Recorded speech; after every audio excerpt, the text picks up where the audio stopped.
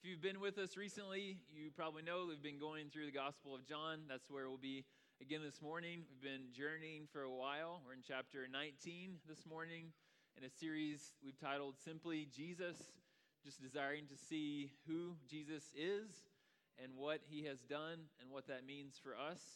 And so I would encourage you to open your Bibles to chapter 19 of John, starting in verse 28.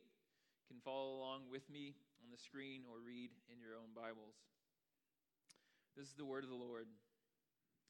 After this, Jesus, knowing that all was now finished, said, "To fulfill the scripture, I thirst." A jar full of sour wine stood there, so they put a sponge full of the sour wine on a hyssop branch and held it to his mouth. When Jesus had received the sour wine, he said, "It is finished." And he bowed his head and gave up his spirit.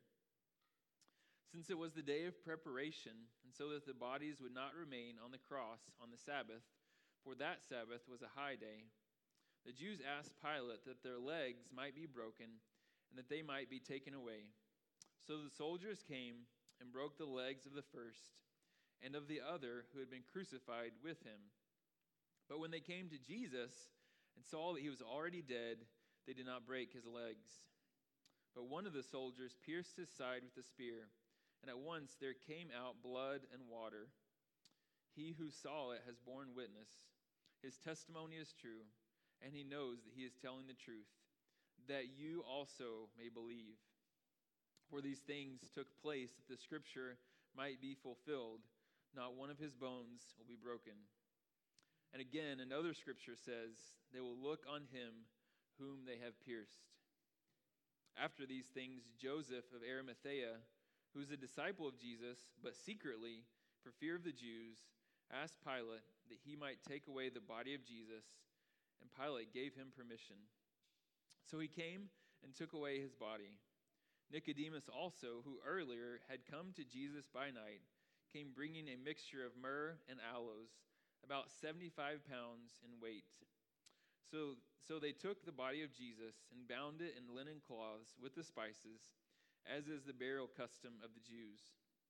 Now in the place where he was crucified, there was a garden, and in the garden a new tomb in which no one had yet been laid.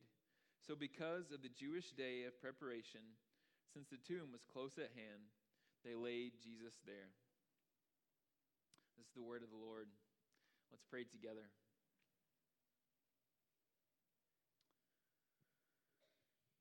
Father, we thank you for your word.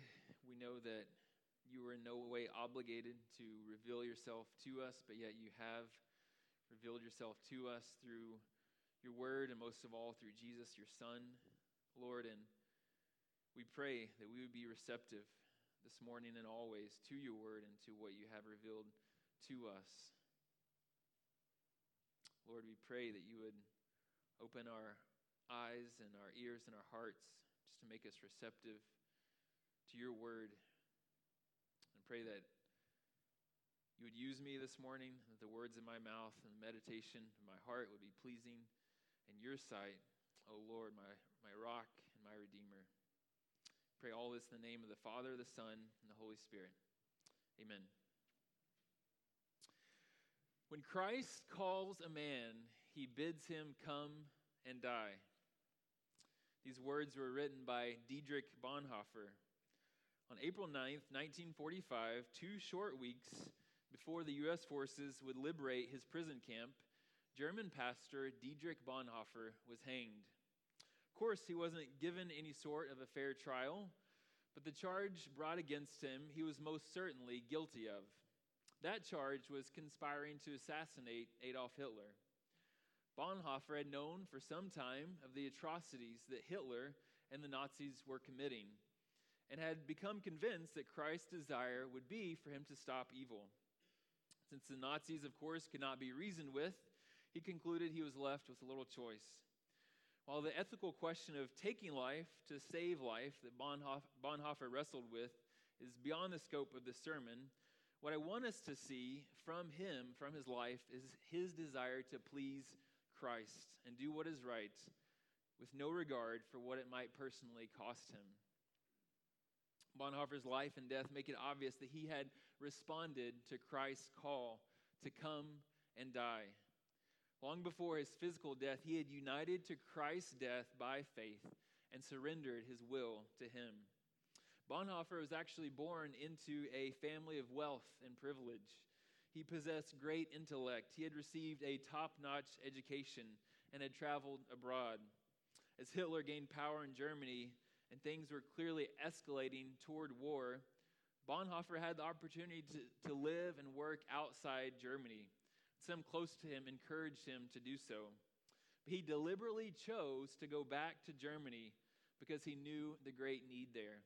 He knew what a difficult and terrible predicament the church was in. So he started an underground seminary. And then sometime later became involved in plots to assassinate Hitler. He deliberately chose what was hard, and he did so because he understood the gospel. Bonhoeffer did quite a bit of writing, and his most famous work was The Cost of Discipleship. It's clear in that book that Bonhoeffer indeed did clearly understand the cost of discipleship. He wrote with great theological insight against the idea of what he called cheap grace, the idea that we can be Christians without it really requiring anything of us. Grace is offered freely, and we receive it freely. But anyone who truly receives grace will live a life of sacrifice to Christ and his kingdom. So what made Bonhoeffer so willing to give up his life for Christ and do what he knew was right? He understood what it meant to be united to Christ by faith. To be united to Christ by faith means we're united to him not just in his saving benefits that we would quickly sign up for, his life, resurrection, and ascension, but we are also united to him in his death. Bonhoeffer wrote this, and I thought it was so powerful, I wanted to include it in the bulletin, so it'll be there with you after the service as well to meditate on. But he said this, he said, "The cross is laid on every Christian. The first Christ suffering, which every man must experience, is the call to abandon the attachments of this world. It is that dying of the old man, which is the result of his encounter with Christ. As we embark upon discipleship, we surrender ourselves to Christ in union with his death. We give over our lives to death. Thus it begins. The cross is not the terrible end to an otherwise God-fearing and happy life, but it meets us at the beginning of our communion with Christ. When Christ calls a man, he bids him come and die. When Christ calls a man, he bids him come and die." Bonhoeffer was willing to give up his physical life for Christ because he had already done that spiritually. He had already surrendered his will and desires to Christ. He had heard Christ's call that he come and die, and he had responded, yes. He had responded, "Thy will be done." Not "my will be done," as we can often desire to do or to say that, but he responded, "Thy will be done." So in our text today, we see the death of Christ and catch a glimpse of all of its infinite ramifications. We can also identify with two men who loved Jesus and were drawn to him, but were internally conflicted. They desired Christ, but previously had not seemed ready to give up their worldly status and wealth. Instead of being like Dietrich Bonhoeffer, we are all too often like Joseph of Arimathea and Nicodemus, not willing to sacrifice. But we'll see how that changed for them in our passage. But we often want the resurrected life of Christ without first experiencing his death. We want all the blessings that Christ offers without the cross. It could be rightly argued that that's our human nature, to avoid suffering and to embrace comfort. Yes, I would say to some degree that is human nature, to avoid pain. But it is our sinful nature, when we fail to embrace and value that which is of supreme value, namely Christ and his work of salvation. In the same way that the resurrection doesn't happen without Christ's suffering and death, so we do not receive Christ's resurrection if we are not first united to him in his death. John makes it plain that his purpose in writing his whole book was that those who read his gospel would believe. He says that in our passage today. He says it even more powerfully in chapter 20, verse 31. He says, "But these were written so that you may believe that Jesus is the Christ, the Son of God, and that by believing you may have life in his name." An indispensable part of believing Jesus is the Christ and receiving life in his name is first understanding and being united to his death. So today, as we work through this passage, the big idea that we will see is that before we can receive the new and eternal life Christ offers, we must surrender our will to him, which happens as we are united to him in death. In the same way that Christ experienced death before he was resurrected, we too must be united to his death before we will be united to him in his resurrection. So as we go through the text, we'll first see that because Christ accomplished salvation, we must surrender our will to him.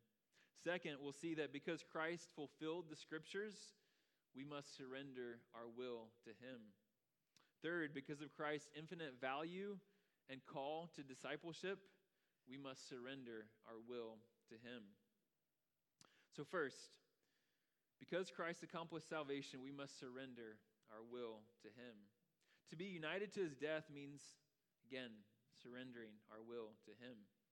Reading from verses 28 through 30, it says, "After this, Jesus, knowing that all was now finished, said to fulfill the scripture, 'I thirst.'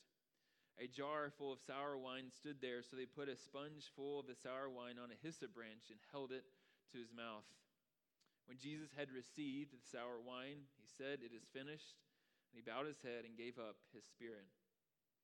This passage begins by saying, "After this."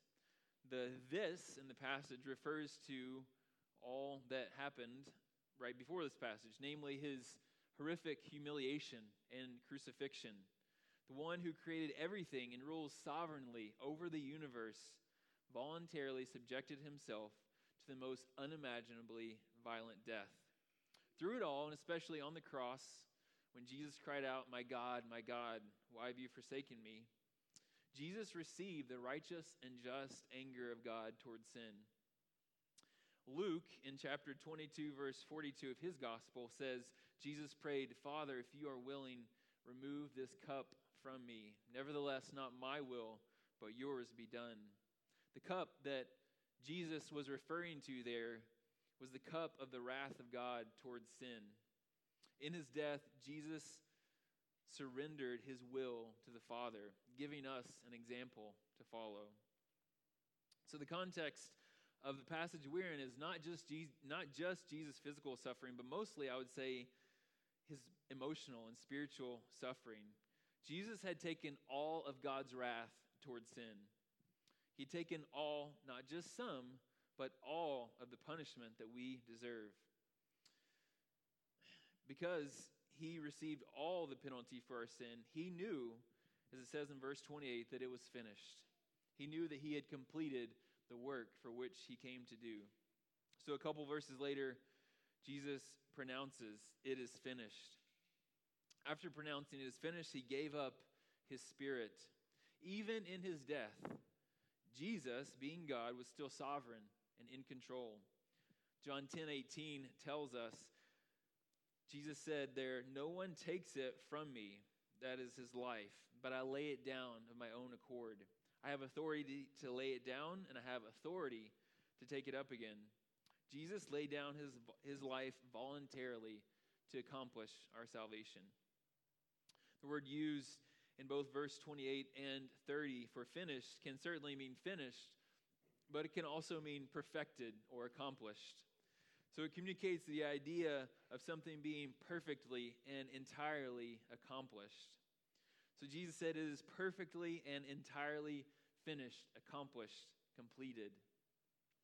So since the fall in Genesis, we know that all people have not only been separated from God by sin, but that the entire creation has been affected by sin. Sin brought physical and spiritual death into the world and everything that goes with it, which we are familiar with. Loneliness and depression, disease and sickness, discord and hate, and many other things. Jesus came to not only redeem us and bring us back to God, but also to set creation free from its bondage to death and decay. Just as the whole creation was affected by the fall, so the whole creation has begun its process of being made new through Jesus. And all this is in preparation for when he will return, complete the earth's renewal, dwell with us, and share his rule and reign with us. When Jesus said, "It is finished," he meant everything. Our sins that we're not even consciously aware of, the fallenness of the world and its systems and its ways of operating. So this short statement, "It is finished," it's both intimate and personal, but it's also global and cosmic. It encompasses everything. It is finished. You might reasonably say, "It doesn't seem finished to me. I still struggle with sin and brokenness, and this world is still messed up." I would say you're right. It's because this age in which we live is characterized by this already but not yet tension. Christ has accomplished his work. He has inaugurated the new covenant in his blood, and the gospel is going to all the nations. But the fullness of the work he has already accomplished won't be displayed until he returns in power. So we have this already not yet tension. That Christ said it is finished has almost limitless application because of its global significance. But again, these three words are also deeply personal. In terms of the personal application, first, it means that we are to trust in his work alone. Lots of times we feel the need to clean ourselves up before coming to Christ. You might think you need to be done with your addiction, or you need to resolve your anger issues, or something else before you come to Christ. But that's not the case. We're to come just as we are. Christ died for our sins, and it is through his wounds that we are healed. Second, it means that there is nothing that we can do to add to his work. He said his work is accomplished, perfected, complete in every way. Nothing could be added to it that would increase its effectiveness. And we can sometimes devalue or cheapen the work of Christ by trying to add to it ourselves. So do you try to add to Christ's work through living morally or serving in the church or reading your Bible every day? All these things are good, and these are things that we ought to do. But "it is finished" means that we add nothing to what he has done. Third, "it is finished" means that we are dead to sin. One of the reasons we can continue to struggle with sin is because we've never fully appropriated Christ's death. We haven't realized and embraced that to have faith in Christ means to be united to his death. To be united to his death means that our sin has been paid for fully and completely. Romans 6 and 7 says, "We know that our old self was crucified with him in order that the body of sin might be brought to nothing, so that we would no longer be enslaved to sin. For one who has died has been set free from sin." One who has died has been set free from sin. So if you've been united to Christ by faith, that means you've been united to his death. If you've been united to his death, you've been set free from sin. Being united to his death means that when he said "it is finished," your sin, past, present, and future, was 100% fully dealt with. If we believe it has been fully dealt with, then our attitude toward sin should change. We won't take sin lightly because we'll understand the incredible lengths God went to redeem us. We'll also realize that our identity has changed. Yes, we will still struggle with sin, but that is not what defines us. Christ's righteousness defines us. So are you dead to sin and alive to Christ? Because he accomplished our salvation, saying "it is finished," have you surrendered your will to him? So second, we see that because Christ fulfilled the scriptures, we must surrender our will to him. This passage is filled with references to how Christ's death fulfilled the scriptures. Verse 28, Jesus said, "I thirst," to fulfill the scriptures. The soldiers responded by giving him sour wine to drink. Psalm 69:21 says, "They gave me sour wine to drink." So Jesus fulfilled that scripture. The one who is himself the fountain of living water said, "I thirst." His thirst was brought about by our sin upon him, by his separation on the cross from the Father. In verse 31, the Jews asked to break the legs of Jesus and the two others that were crucified so that they would not be left on their crosses on the Sabbath. In Deuteronomy 21:22, the law stipulated that if a man is put to death by being hung on a tree, that he should not remain on the tree overnight, because to do so would defile the land God had given them. Of course, when they came to Jesus, they found that he was already dead, so there was no need to break his legs in order to make him die faster. Finding that he was already dead, verse 34 tells us one of the soldiers pierced his side with a spear, and at once there came out blood and water. It was to be expected for blood to come out, but the water was certainly a surprise for those that witnessed it, including John, and even for those today who understand the human body. Various explanations have been offered for the water that came out, but one of them that's certainly compelling to me is that when someone dies from traumatic shock, the heart retains a sac of water within it. To describe what Jesus experienced as traumatic would be to put it lightly. Jesus endured mental and spiritual suffering, the likes of which we can't even begin to comprehend. So it would make sense that his death was a result of his mental and spiritual trauma rather than the physical beatings that he took and from the crucifixion. As John relates these things, it's as if he can't help but interject when he says in verse 36, "He who saw it has borne witness." Seems like John's talking about himself here. He says, "He who saw it has borne witness. His testimony is true, and he knows that he is telling the truth, that you may also believe." John knew that these two specific things had been written about Jesus, that his bones would not be broken. That's Psalm 34:20, we read earlier in service, and that his side would be pierced, which is Zechariah 12:10. John is telling his readers, I physically saw these things that Christ fulfilled, along with many others. He's saying, believe me, but most of all, believe God. Jesus is the Messiah. John wants us to clearly see that Jesus is the fulfillment of the Scriptures. There are over 300 messianic prophecies in the Old Testament, and Jesus fulfilled all of them. Someone calculated, who's way smarter than me, I couldn't do this, but someone calculated that just fulfilling 48 out of the 300 prophecies that were written about Jesus hundreds and thousands of years before Jesus came, they calculated what that probability would be to fulfill those prophecies. And the number is 1 to the 157th power. That is 1 with 157 zeros behind it. That's a lot of zeros. Jesus not only fulfills all the prophecies of Scripture about the Messiah, but he also fulfills the general arc or story of Scripture. He is the woman's offspring from Genesis 3:15 that will crush the serpent's head. He is the fulfillment of the promise to Abraham that in Abraham all the families of the earth would be blessed. He is the true Passover lamb. In Exodus 12:46, the Israelites were instructed not to break any of the bones of their Passover lamb. No bones of Christ were broken on the cross. He is the true bread from heaven and water from the rock given to Israel in the wilderness. He is the fulfillment of the promise to David that one of his sons would forever be on the throne of God's people. And we could go on and on about how Jesus fulfills the story or the arc of Scripture.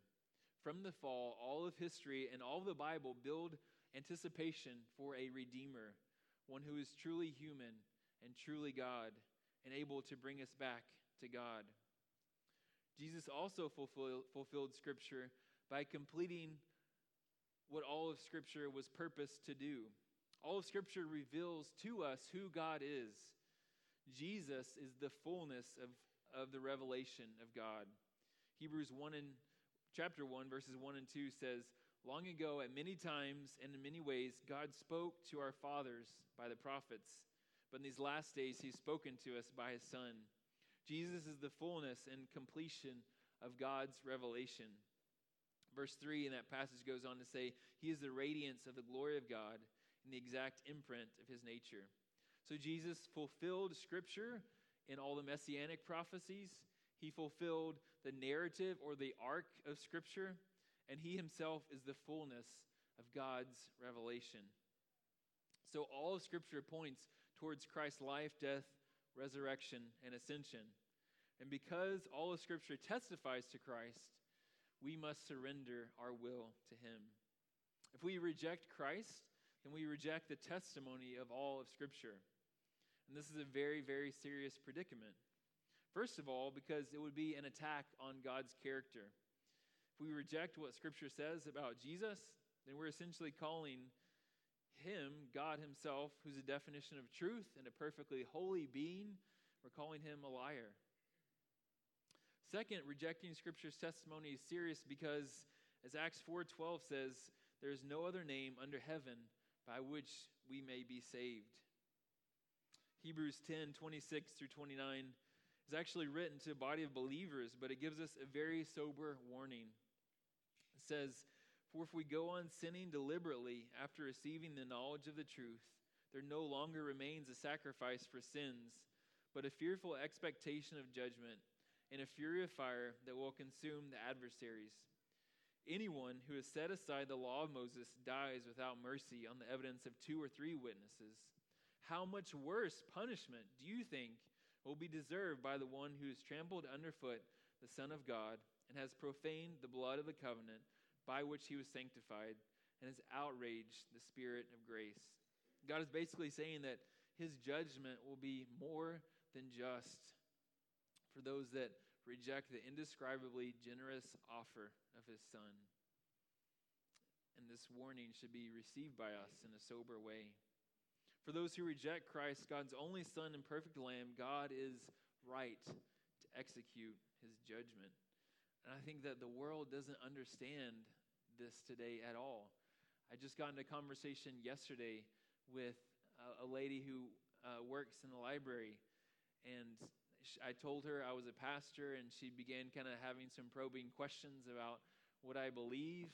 And for her, God is love, and because of that, he would never send anyone to hell. And I just kind of said, "Well, what do you say about Jesus saying, 'I'm the way, the truth, and the life. No one comes to the Father except through me'?" And she's like, "Yeah." I said, "Yeah, there are some hard truths in Scripture. There are some hard truths, but he is the only way." So God is right to execute his judgment. This should first cause us to walk soberly and strive to work out our salvation with fear and trembling from a heart that has deep affections for the gospel. Second, it should cause us to have a deep compassion for the lost and motivate us to take gracious initiative toward them in relationship. Our hearts should be broken that they're not only missing out on enjoying a relationship with God, but also that they will be subject to his eternal judgment. So our friends, neighbors, family members, co-workers, are we really burdened with the gravity of what's at stake for those without Christ? I know that I'm personally not enough, and I confess that to you. Sometimes I'm focused on what I need to do, and the lost aren't on my radar as they should be. Do we just care about ourselves? Christ is not pleased when those who have the only message that rescues fail to share it. So are we intentionally building friendships with non-believers? Recently, I read a book called The Unchurched Next Door. And there are many great things to take away from the book, but one of the foremost things is that again and again, he emphasized that most unchurched people will respond in a positive way if they are given an invitation to church. The problem is that they aren't given very many invitations. And think about it. How often do we together invite someone who's unchurched to come to church with us? I know that I don't as often as I would like. And I think that we would all fall in the same category. So that's a challenge for you. Are you inviting people? Because most unchurched will respond in a positive way. Not all, but many or most will. So are we living with margin to invest in others, or are we just focused on ourselves? So we've seen that we must surrender our will to Christ, first because he accomplished our salvation, second because he fulfilled the scriptures. Finally, we'll see that we must surrender our will to him because of his infinite value and his call to discipleship. In the last section of our text, we read that Joseph of Arimathea asked Pilate for the body of Jesus. All the Gospels include Joseph in them. Matthew tells us he was a wealthy member of the Jewish ruling council, the Sanhedrin. Luke says that he was a good and righteous man who had not consented to the Jews' decision and action to crucify Jesus, and that he was looking for the kingdom of God. It was a practice of Romans to bury criminals in a special plot specifically for criminals outside the city. So Pilate makes an exception by giving Jesus' body to Joseph. This is interesting, especially knowing how uneasy Pilate was with consenting to Jesus being crucified. Joseph is soon joined by Nicodemus. And this is the same Nicodemus to whom Jesus explained the necessity of being born again in John 3. Nicodemus was also present in John chapter 7. In that passage, there was a division among the people concerning Jesus. Nicodemus urged the other Pharisees that a hearing should be given to Jesus before he is judged. So Nicodemus hadn't necessarily defended Jesus, but he had at least urged others to use caution before making a hasty judgment. Both Nicodemus and Joseph were fairly prominent men who certainly stood to lose much by following Jesus. There were probably many others like them. In fact, John 12:42 through 43 says, "Nevertheless, many even of the authorities believed in him, but for fear of the Pharisees they did not confess it, so that they would not be put out of the synagogue. For they loved the glory that comes from man more than the glory that comes from God." Joseph and Nicodemus were likely both torn between the glory that comes from man and the glory that comes from God. John says that Joseph had been a secret disciple, but that secrecy was about to be lost through his action. People would certainly have seen what Joseph and Nicodemus did. Their status with the Pharisees would certainly have been lost. They saw what happened to Jesus. Obviously, Joseph and Nicodemus did. They saw what happened to Jesus, so I'm sure they didn't take their decision to publicly identify with Jesus lightly at all. But what changed? Certainly it was seeing Jesus give his life for all sinners. We can think of one of the soldiers in a different gospel who says, when he sees Jesus crucified, surely this man was the Son of God. And perhaps it was a moment like that for Nicodemus and Joseph when they saw Jesus being crucified. Up until this point, what Joseph had most highly treasured kept him from surrendering his will to Jesus. His reputation and status and wealth kept him from fully surrendering to Jesus. Joseph and Nicodemus' actions were certainly motivated by faith. Luke said that Joseph had been looking for the kingdom of God. It seems pretty clear that Joseph determined that Jesus is the king and God's kingdom had arrived. In verse 39, it says that Nicodemus brought about 75 pounds of myrrh and aloes to put on Jesus' body with other spices. This was far, far more than the normal amount used for burial. In fact, the only occasion when such amounts were used was at the burial of a king. In his death, Joseph and Nicodemus treated Jesus as the king that he is. From their responses and knowing their actions would have led to their public humiliation, it seems like Joseph and Nicodemus placed saving faith in Christ. It seems like they became united to Christ by faith, united to his life, his resurrection, ascension, even his death. Because they knew that when they did this, they knew that they would be probably scorned and humiliated. Of course, we know that 11 out of the 12 disciples, the best we can tell, were martyred. So they knew, I think, what was ahead of them for identifying with Jesus. So they even identified with his death. So they surrendered their wills to his. So do you have things you treasure above Jesus that keep you from coming to him? Or is Jesus your highest treasure? So that all other resources he has given you, you use to honor him. Your time, talent, money, reputation, relationships. If you've been united to Christ by faith, this means that you are united to all aspects of his redemptive work, including his death. To be united to his death means that your will is surrendered to his will.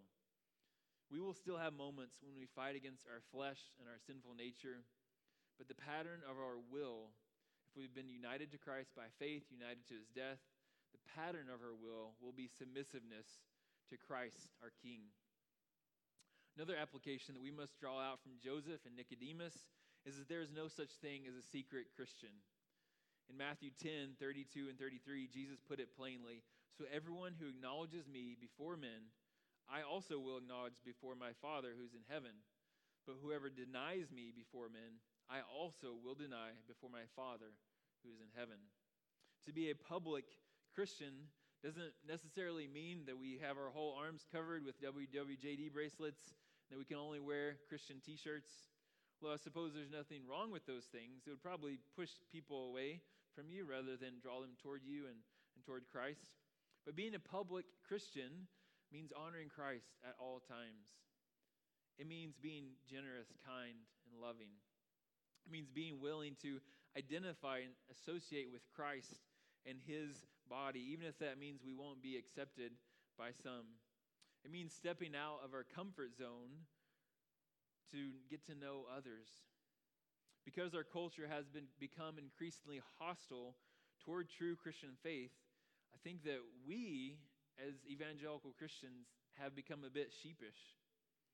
But if we are overwhelmingly kind, joyful, generous, and loving, while intentionally bearing the name of Christ, people will be open to the gospel and to us, most importantly to the gospel. I realize that to be more bold and intentional with our faith can seem intimidating to many of us, and I've been there too, and I still wrestle with that at times. I know that one particularly difficult time can be school, middle school and high school especially. But I would encourage you to realize that Christ is with you. The scorn of man is momentary, but the pleasure of God is eternal.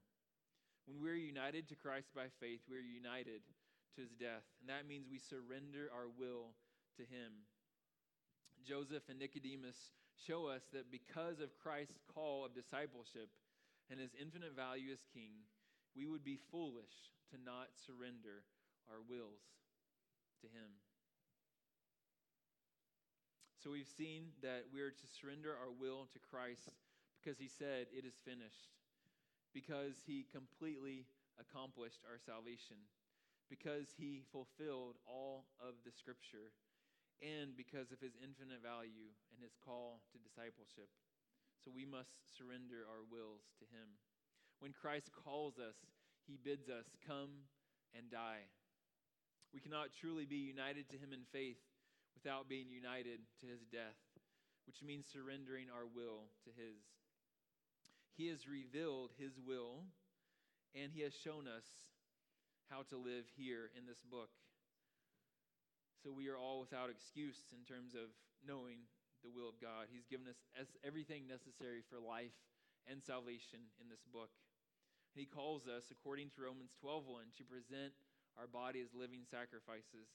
Galatians 2:20, Paul says, "I have been crucified with Christ. It is no longer I who live, but Christ who lives in me. In the life I now live in the flesh, I live by faith in the Son of God who loved me and gave himself for me." When Dietrich Bonhoeffer was faced with the decision whether to return to Germany, he went willingly. He had already died with Christ. His will was already surrendered. When he saw the need to risk his life in plots against Hitler in order to help save others, his will had already been surrendered.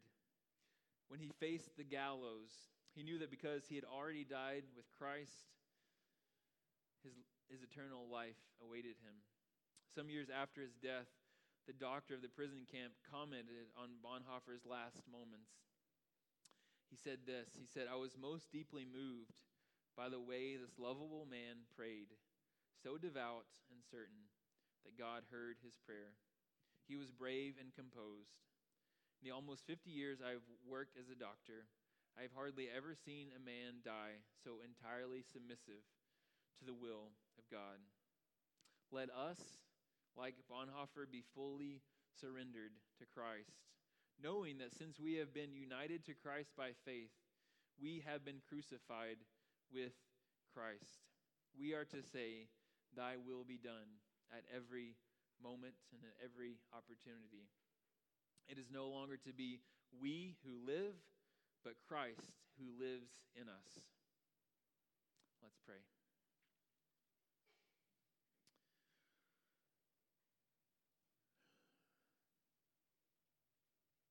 Lord, this is a challenging message. It's a hard message. That in fact, when you call a man, you indeed do bid him come and die. We like our comfort. We want to avoid pain. And yet you call us to a life of taking up our cross daily and following you. You call us to a life of costly grace, not cheap grace. That we would sacrifice and endure hardship and suffering because of how it glorifies you and your kingdom. Lord, each of us have a sinful tendency that we fight to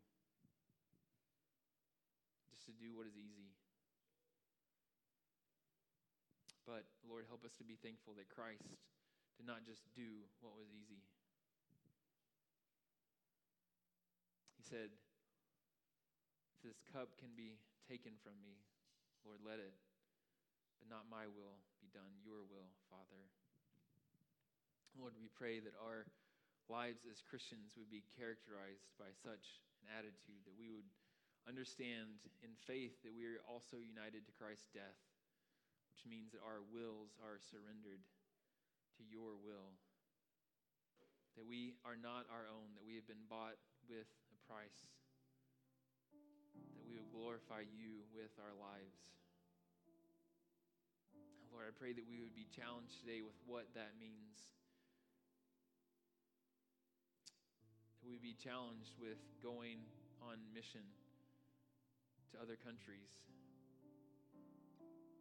That we would be challenged with stepping out of our comfort zone to take initiative with our neighbors and those around us.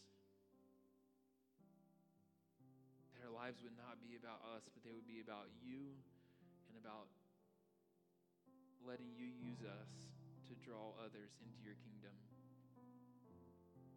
Lord, as we turn now to celebrate the Lord's Supper together, Lord, help us to ponder the meaning of your death, the meaning of being united to your death. Help us to soberly consider if our wills are surrendered to yours. Lord, we can't do that alone. We can't walk in submission to you alone, so we ask for your help. We ask for your grace and your mercy. We desire that you would be glorified. Pray all this in the name of the Father, the Son, and the Holy Spirit. Amen. Yep. I'd like to read as we close from Romans 3, verses 3 through 5. Again, this is talking about when we're united to Christ by faith. It says, "Do you not know that all of us who have been baptized into Christ Jesus were baptized into his death? We were buried, therefore, with him by baptism into death, in order that, just as Christ was raised from the dead by the glory of the Father, we too might walk in newness of life. For if we have been united with him in a death like his, we shall certainly be united with him in a resurrection like his." We've seen today, learned from the scriptures that death comes before life.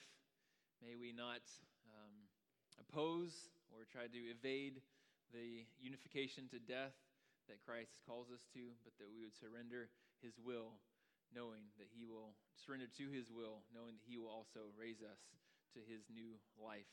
So today, go in peace, knowing that you've been called to spread the message of the gospel to a world that desperately needs that message. Go in peace.